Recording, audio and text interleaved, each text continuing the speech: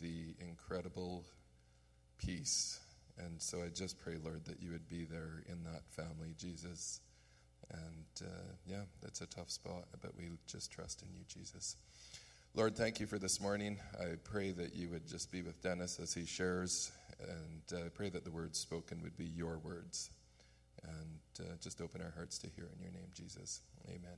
You may be seated.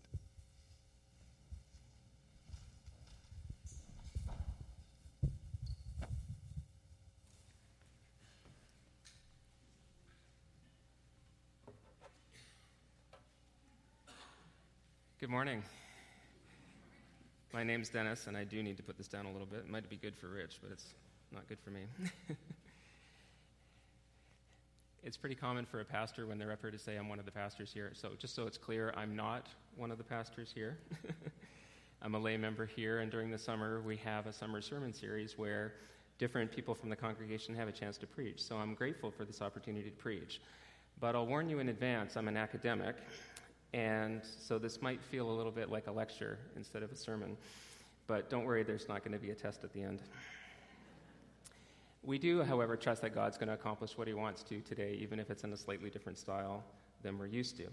Now, this is also a little bit unusual, but what I'm going to do is cite my sources right at the get-go as well. Are my slides there, Al? There we go. Thanks.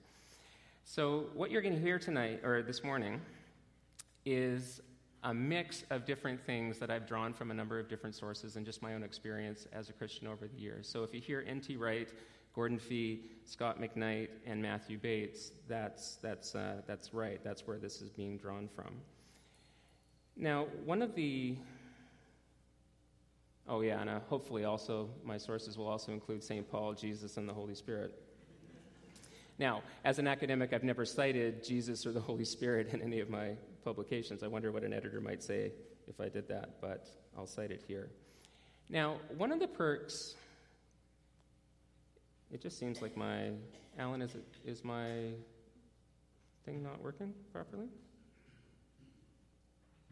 It was working earlier. Nope, I want a black slide. There we go. Okay. So as an academic, one of the perks that I get as part of the job is traveling to academic conferences. And a few years ago, Val and I had the great opportunity of taking our family to Oxford for 2 summers. One of the things that we really enjoyed as a family while we were traveling there is the slight differences that you see in how English is used in the UK compared to how it's used here in Canada. And one example that we noticed was this one, that while you're in the United Kingdom, if you want a bag of potato chips, you actually need to ask for a bag of crisps instead of a bag of potato chips. Now, in English, in Canadian English, we do use the word chips, but we use it very specifically, and we only use it in the construct fish and chips. And the reason for that is because that's an English way of saying things, but in the United Kingdom, if you say chips, you're going to get a plate of thick-cut French fries. So in Canada, chips means potato chips. In the United Kingdom, chips means something different. And what this means is that this particular word actually has a semantic range. It means that it can have slightly different meanings, and we understand what those meanings are from the context, not from the actual word itself, but how it's used in a sentence. So semantic range can actually lead to some pretty interesting translation errors. And if you've traveled, you've experienced this. Caleb, did you want to give me that instead? Is that a better way of doing it? Great, thank you.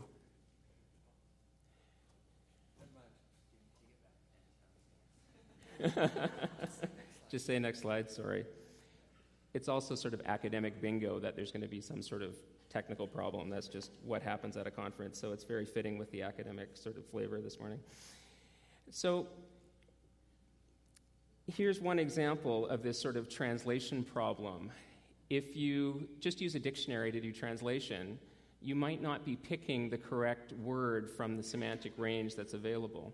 So this isn't from my own experience, but it's just something that you can find on the internet, and the internet's full of these things. Some instructions for how to correctly use a shower in an Italian hotel. Now, so next slide. These sorts of errors are funny, but they're not usually a barrier to understanding because we notice them and they stick out to us. So when we see that sign in an Italian hotel, we laugh and we say, okay, they don't really mean the vacuum cleaner. They mean flip on the exhaust fan when you're having a shower. But it's funny to us. But a more dangerous situation can arise when you have this case where two people are using the same word, but they're assuming a different part of that word's semantic range.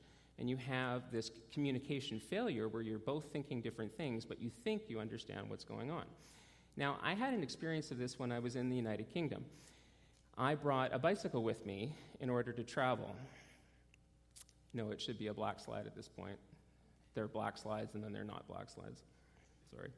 So I had this experience when I was in the United Kingdom. I brought a bicycle with me because it's very expensive to get around in the UK, so I brought a bike. And one day as I was traveling into Oxford to go to this seminar, I got a flat tire. So that meant that I needed to take the time to change the tire, and I got kind of dirty in the process, and it made me late for the seminar. So when I arrived, I was talking with one of the staff, and I was explaining what had happened, and I said, yeah, as I was changing the tire, I got my pants a bit dirty. And the conversation suddenly got very, very awkward, and I couldn't figure out why it had got so awkward.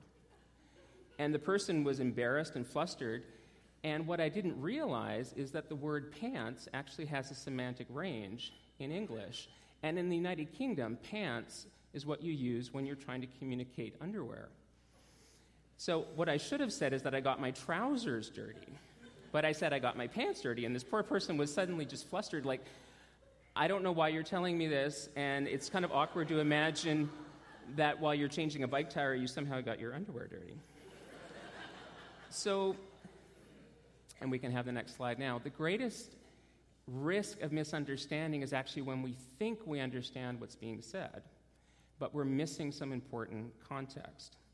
The danger isn't when there's an obvious something that we notice that's funny. The greatest danger of miscommunication is when we think we understand what's going on, but we're missing something. So let's go to the next slide.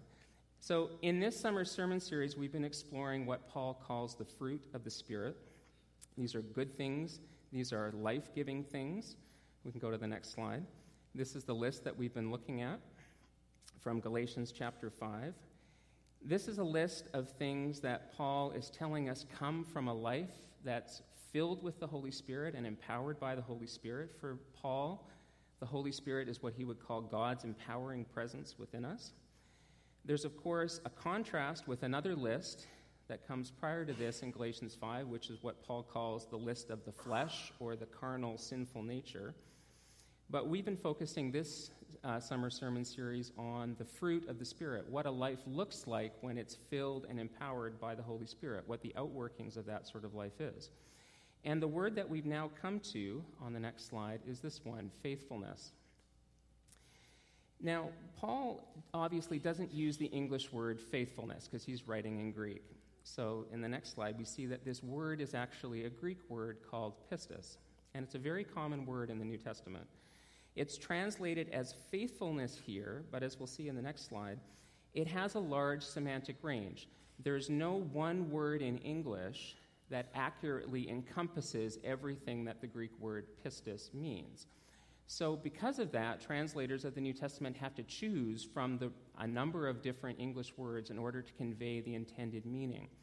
So in the Bible, in the New Testament, when you see words like belief or faith or trust, or in this case, in this word, faithfulness, what's most likely underneath that word in the Greek is this word pistis. So it has a large semantic range, and it's a very common word. We're very familiar with this word from a number of different biblical verses. So in the next slide, I have two very commonly well-known verses. John 3:16, probably the best-known verse in the New Testament. So that everyone believes in him. Well, that's pistis, the Greek word there. Or Ephesians 2, where Paul says, by grace you have been saved through pistis, through faith. It's translated as faith there. Now, unfortunately, the words faith and belief also have a semantic range within English. So when we hear those words, we use our semantic range. The problem is that our semantic range in English doesn't nicely match up with the semantic range that's in Greek. So there's an opportunity for misunderstanding. So unfortunately, in our culture, words like belief and faith often have a bit of a negative connotation. We'll see this here in the next slide. This is the Oxford English Dictionary definition of belief. It says an acceptance of something that exists, acceptance that something exists or is true, especially one without proof. So there's this negative connotation there that says, okay, there are things that you believe, but there are things that you can't really prove, like you might be able to prove with science in some way. As an aside, that's a misunderstanding of science, but we don't have time to go there right now. Or the next slide, with faith. Strong belief in the doctrines of a religion based on spiritual conviction, but again, without proof. Now, unfortunately, this kind of simplistic cultural understanding of faith and belief colors our understanding when we read the Bible. Because when we read the Bible and we see the word belief and we see the word faith, we take the English meanings that can include these negative connotations and we actually sort of put that onto what the Bible is saying. But interestingly enough, the word pistis that Paul and others are using in the New Testament doesn't have that as part of its semantic range. It's not, they would never use that sort of things that you believe but without good justification for it. That sort of thing would never come into that range of pistis. Now, unfortunately, Christians themselves, we ourselves often have a fairly simplistic view of belief and faith because we've been colored by our society. So, for example, in the next slide, if you've ever seen a gospel tract, if you've ever been given a gospel tract, and I had one of these put into the door of my car just the other day. It wasn't this particular tract, but one that was similar to it. Often the presentation of the message of salvation is sort of a very simplistic one. You know, there's a problem, and that problem is that you're a sinner. This particular tract that I've found online actually spends several pages, you know, very emphatically establishing that everybody is sinful, and here's all the ways that you're sinful. And then the solution is offered, well, believe in Jesus and you'll be saved. But the idea here is that belief is probably something kind of like intellectual assent at this point. Most people, when they read that, they would think that that's what that means. Oh, I just have to intellectually believe that Jesus is God. And salvation is probably something along the lines of, oh, so I don't have to get burned in hell forever. You know, isn't that a great message? You know, I don't understand. Why aren't people flocking to the faith, right? God loves you so much that you have to believe in him so that he won't torture you in hell forever. And unfortunately, that's a bit of a caricature, but unfortunately, that's how a lot of people outside the faith kind of view the Christian faith. So, you know, why would anyone want to sign up for that? It sounds kind of awkward. It sounds kind of, man, I wouldn't want to be a part of that. So we can go to the next slide, which is just a black one. So part of the problem here is that we might be missing some important context. We see the word belief, we see the word faith, and we think we know what they mean, but we might be thinking trousers, and Paul might be thinking underwear, or we might be thinking, you know, potato chips, and Paul might be thinking English chips. Now, the writers of these tracts do get their ideas from the Bible. For example, in Acts 16, we have a story of Paul and Silas in jail in Philippi. Philippi is a Roman colony. They've traveled there to preach about Jesus. And they end up performing an exorcism on a girl who is being used for fortune-telling. And the people who are the owners of that girl get upset because now they can no longer use this girl as a fortune-teller to make money. So Paul and Silas get thrown into prison. As a result, one thing leads to another. They're up late at night, and they're singing and they're praying, and the other prisoners are listening to them. And there's a massive earthquake. It shakes the foundation of the prison such that it breaks open doors, and the mounts for their fetters are broken loose. And the jailer wakes up, and he's absolutely terrified. Now, there's good reason for him to be terrified, because under the Roman system, if your prisoners escape, you're usually held responsible, and you're usually held responsible by being executed.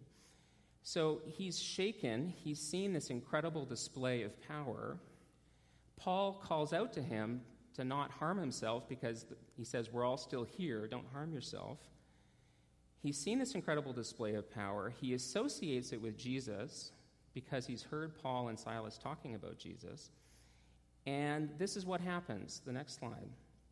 He falls at the feet of Paul and Silas, and he says, "Sirs, what must I do to be saved?" Now, isn't this interesting? He knows Christianese. Well, no, he doesn't. He doesn't know Christianese. He doesn't. He's using that word in a certain way, and we'll understand that in a second. Paul and Silas answer, "Believe on the Lord Jesus, and you'll be saved, you and your whole household." Now, at first blush, this sounds kind of like that tract, right? Just believe and be saved, and it's all good. So we might need to get into the skin of what's going on here, get into the skin of the original audience, and see what the deeper context might be. We can get some of that context from a letter that Paul writes to the believers at Philippi. So this is much later, and that Philippian jailer would have been part of that church that this letter would have been written to. And this is what Paul says in that letter in the next slide. He says, "Our citizenship is in heaven, and it is from there that we are expecting a Savior, the Lord Jesus Christ." Now, at first blush, this kind of sounds just more like Christianese, just like the tract. You believe and you're saved and you go to heaven. But part of what we don't recognize here is that Savior and Lord and salvation are actually political terms. These are not Christianese terms. They've kind of become Christianese terms in the present day because we only use them in the context of Christianity. But in ancient Rome, these are actually political terms. Paul is using ancient political language, but we miss it. Paul is actually telling the jailer that he needs to recognize that Jesus is Savior and Lord, and that Caesar is not Savior and Lord. Savior and Lord are actually technical terms for the Roman emperor. They had this system whereby they claimed that they were deified, and there was actually a cult that developed around them that was sort of the imperial cult. And what you did to show that you were a good Roman citizen and that you were in line with the emperor is you said Caesar is Savior and Caesar is Lord. And saviors, well, what do saviors do? Saviors bring salvation. So what do we mean by salvation? Salvation in this context is what the emperor brings to you. He brings you peace. He brings you prosperity. He brings you freedom and flourishing. And that is what they thought of as salvation. So when that Philippian jailer is saying, "What do I have to do to be saved?" he's talking about political stuff there. He's recognized that his current system isn't working and that something more powerful has just shown up. So what is Paul actually asking when he tells the jailer, "Believe on the Lord Jesus," and there's that word again, pistis, "believe and you'll be saved"? He's actually asking him to change his allegiance. He's saying, you need to turn away from Caesar as Savior and Lord, and you need to recognize that there's a different Savior and Lord, and that is Jesus. So in the next slide, we'll see that we've looked at the semantic range of pistis earlier on and saw that it had this range, but this is not actually the full range of what pistis is used for in the ancient Greek world. It's actually commonly used as the technical term for loyalty or allegiance, especially to an emperor, what we'll see here in the next slide. So this is actually the full range of what this word actually means.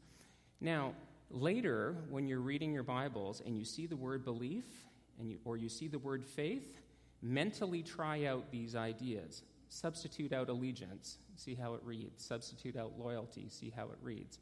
Now, pistis is not always best translated as allegiance, but in certain situations it most certainly is, especially when things like Savior and Lord are in view, because those are imperial emperor terms.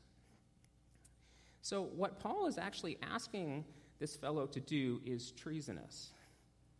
He's asking him to deny Caesar as Savior and Lord and change his allegiance or change his loyalty to Jesus. So in the next slide, we could actually sort of retranslate this to get those nuances and bring them out.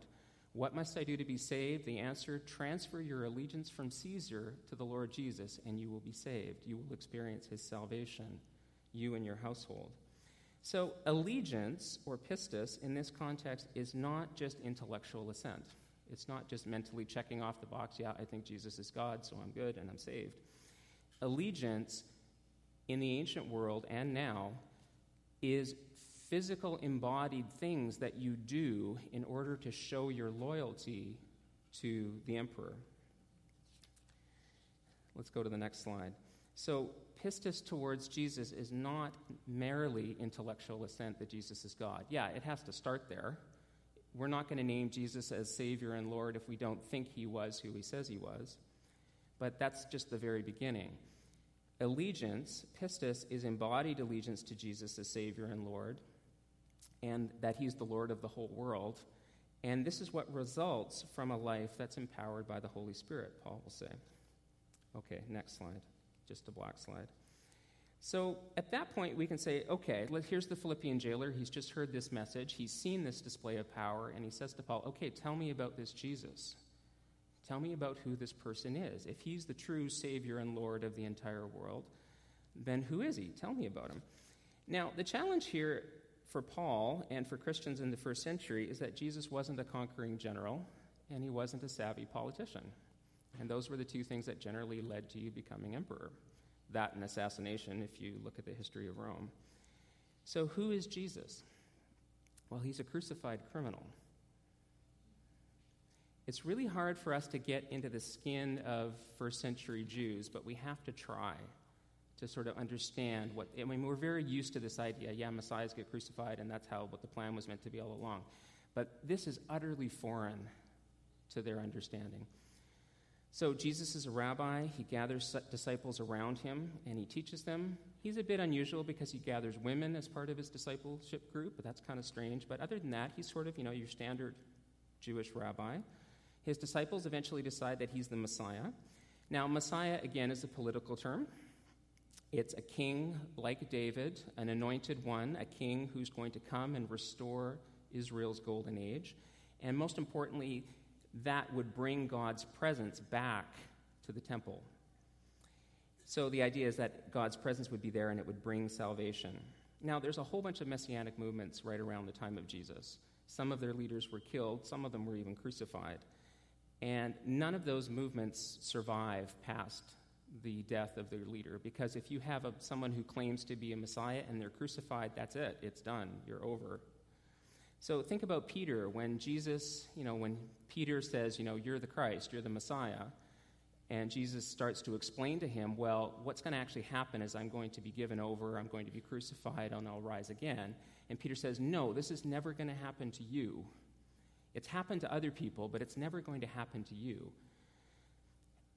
And then the crucifixion happens, and what does Peter do? He denies Jesus. I've never been a part of that movement.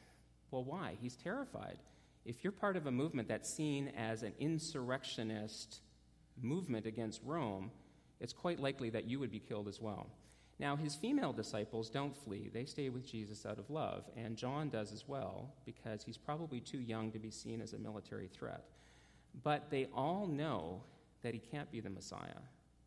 They loved him as a teacher and as a prophet, but he couldn't have been the Messiah. Later, Paul puts it to the Corinthians in one of his letters in this way, in this next slide. He says, Jews ask for signs, Greeks want wisdom, but we proclaim a crucified Messiah. It's offensive to Jews and it's nonsense to Greeks. But for those called by God, whether they are Jews or Greeks, this Messiah is God's power and wisdom. God's foolishness is wiser than our wisdom, and his weakness is greater than our strength. So something happens to this movement that changes it from a movement that's disbanded and fearful at the death of their leader. And of course, we all know what that change is. They claim that they've seen Jesus raised from the dead. Now, what happens is this movement goes from disbanded and disheartened and broken to a movement that very shortly reshapes the entire Roman world in just a few generations. Now, even secular historians agree that that's what happened. The question is, well, what happened to change that, to change them? And personally, I think the best explanation for that is what they experienced, was that they actually did see Jesus raised from the dead. Now, this changes their whole categories. Once Jesus is raised from the dead, they understood that that was God vindicating him as the true Messiah. So now they have to reshape their ideas of what the Messiah was actually going to be, because they couldn't deny that he had been raised from the dead. which meant that God was putting his stamp of approval on him and saying, yes, this is the true Messiah. So they go out to proclaim the good news, which is just another political term again. Good news are what you proclaim when there's a new emperor. When new emperors came to the throne, they would proclaim their gospel to the Roman Empire and say, good news, there's an emperor. He's won a battle, he's come to the throne, and give him your allegiance, which is what Paul is asking for us too. So what does allegiance to Jesus actually look like? So, and this is also what the Philippian jailer would have been asking about. Tell me what it means to be faithful. Tell me what it means to be loyal. Tell me what it means to be someone who gives his allegiance to this Jesus. Now, Jesus was asked this question, and his answer was pretty simple. He said, love God, love others the same way that you love yourself, and this sums up the whole law and the prophets. Now, he also spelled out for us some other things, too, because, we're a bit thick, so he had to kind of go into the details.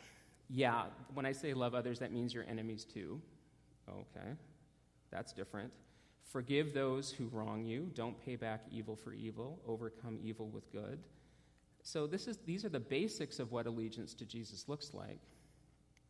Of course, for each of us as followers of Jesus, we have our own allegiance to give to Jesus. So my allegiance to Jesus might look a little different than yours beyond these basics, because God calls us to individual acts based on our own giftings and our own circumstances. But these are the basics, and everything that we do needs to fit within these ideas that Jesus taught. Now, strangely enough, when Paul proclaims this message, people buy into it. And I don't think we appreciate just how weird it was. Paul is saying, this is a stumbling block to Jews, it's nonsense to Greeks, but we preach a crucified Messiah. But people saw the power of God associated with what was happening. It wasn't just this sort of bland message, repent and believe in Jesus. They saw the power of God working through the Holy Spirit and in the early church. And they recognized that there was a power there that was not from this world. So they see the power of God in action along with the message, and they switch their allegiance to Jesus. Let's go to the next slide. And one more, thanks. So for me personally, one of the reasons that I've decided to give my allegiance to Jesus is because when I live the way that Jesus lays out, I feel at my most alive. I feel at my most human. I experience love and joy and peace and flourishing. I experience what I imagine the way life is really meant to be. Now, all of those terms that I've just been talking about, that's what's wrapped up in that word salvation. So the Romans, as they're hearing this, and they're hearing about this Savior and this Lord who brings this, they're thinking about it in political terms. They're thinking about it in kingdom terms, and Jesus is basically saying, yes, it's now, it's here, my kingdom is here, but it's also not yet fully inaugurated, but it's coming. That verse where Paul says, our citizenship is in heaven, but we expect a Savior from there. The idea is that it starts now. We're a colony of heaven, just like Philippi was a colony of Rome. But someday the emperor is coming, and his kingdom will be in its fullness. Now, I fail more than I succeed at this. When you try to live as Jesus has laid out, it's really difficult because our sinful nature fights against it. And we've seen that sinful nature list that Paul talks about. But when I live like that, when I actually live like that, I experience such joy and fulfillment that I'm convinced that it comes from a power that's not from this world.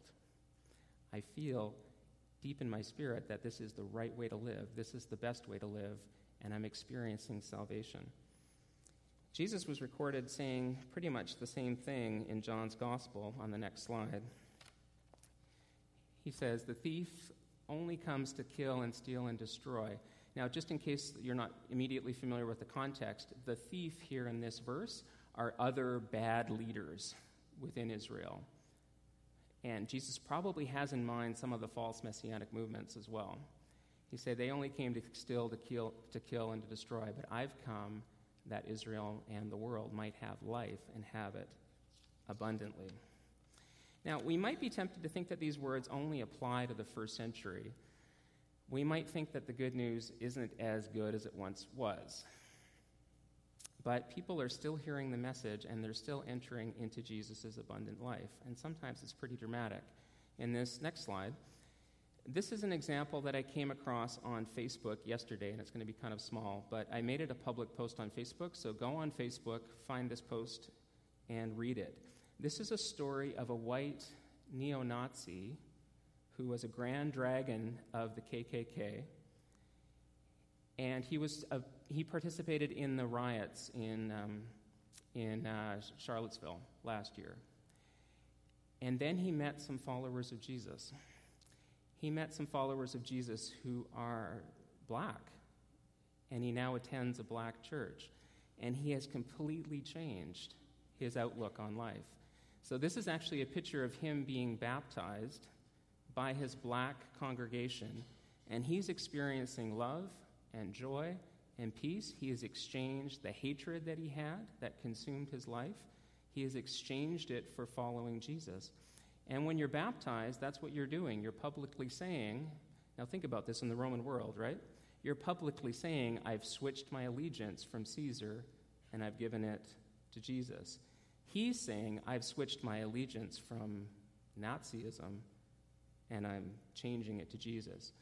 Now, think of what he's experiencing: love, joy, peace, fellowship, the feeling that he's living life the way it's supposed to be. If that's not salvation, I don't know what is. This is the life of Jesus' coming kingdom, and he gets to experience it starting now. It's not just for the future. It's something that's coming now as well. He gets to experience the already, even though it's not yet fully inaugurated. I'll invite the worship team to come up as we close. So the disciples had to struggle with the crucifixion as part of Jesus' messiahship. Now, they knew from the resurrection that this had to be what God's plan was. The resurrection proved to them that Jesus as Messiah was God's plan all along. But they had to struggle with this. Why crucifixion? What is going on here? Eventually, they came to understand that Jesus' death was actually a victory. It was a victory that he won over death and evil on our behalf. Now, have we heard that before? How do people become emperors? Well, they fight a great battle. They defeat an enemy. They bring peace. They bring salvation to their empire. And that's what they understood that Jesus has done as well. Now, Jesus won this victory because he was faithful to God's plan. Now, you hear that word, you hear faithful, and again, it's that same Greek word pistos. And Paul will frequently talk about the faithfulness of Jesus. Jesus' allegiance, just as we have allegiance to Jesus, Jesus had allegiance to God the Father. Paul puts it this way earlier in this letter to the Galatians that we get the fruit list from, here in the next slide. One more. He says, I'm crucified with the Messiah, and I'm no longer alive. It's the Messiah living in me. The life I do live in this body, I live because of Jesus' faithfulness, the allegiance that Jesus had to God the Father. He loved me, and he gave himself for me. So through Jesus, God has won a great victory over evil. He's shown us his covenant faithfulness. That idea of Jesus' faithfulness is intimately connected to those things that we've seen in the Old Testament about God's covenant faithfulness. Here is God in human form showing us his ultimate faithfulness to God's plan, such that he can win this victory, defeat death, defeat evil, and bring us salvation, God's kingdom, where we experience love, joy, peace, and all of the things that Paul talks about in that fruit of the Spirit list. So good news. There's a new emperor who brings salvation. Change your thinking. Transfer your allegiance to him. That's both a call for those of us who already name Jesus as Savior and Lord, and it's also an invitation for anyone who does not yet do so. Let's pray. Jesus, we thank you for your faithfulness to your Father's plan. We thank you for the great victory that you won over death and evil, that you won on our behalf. Thank you for the salvation that you bring. Fill us with your Holy Spirit so that we can live a life of faithful, embodied allegiance to you as Savior and Lord of the whole world. Amen. Please join us as we sing about faith. Let's stand as we sing about this God who's faithful.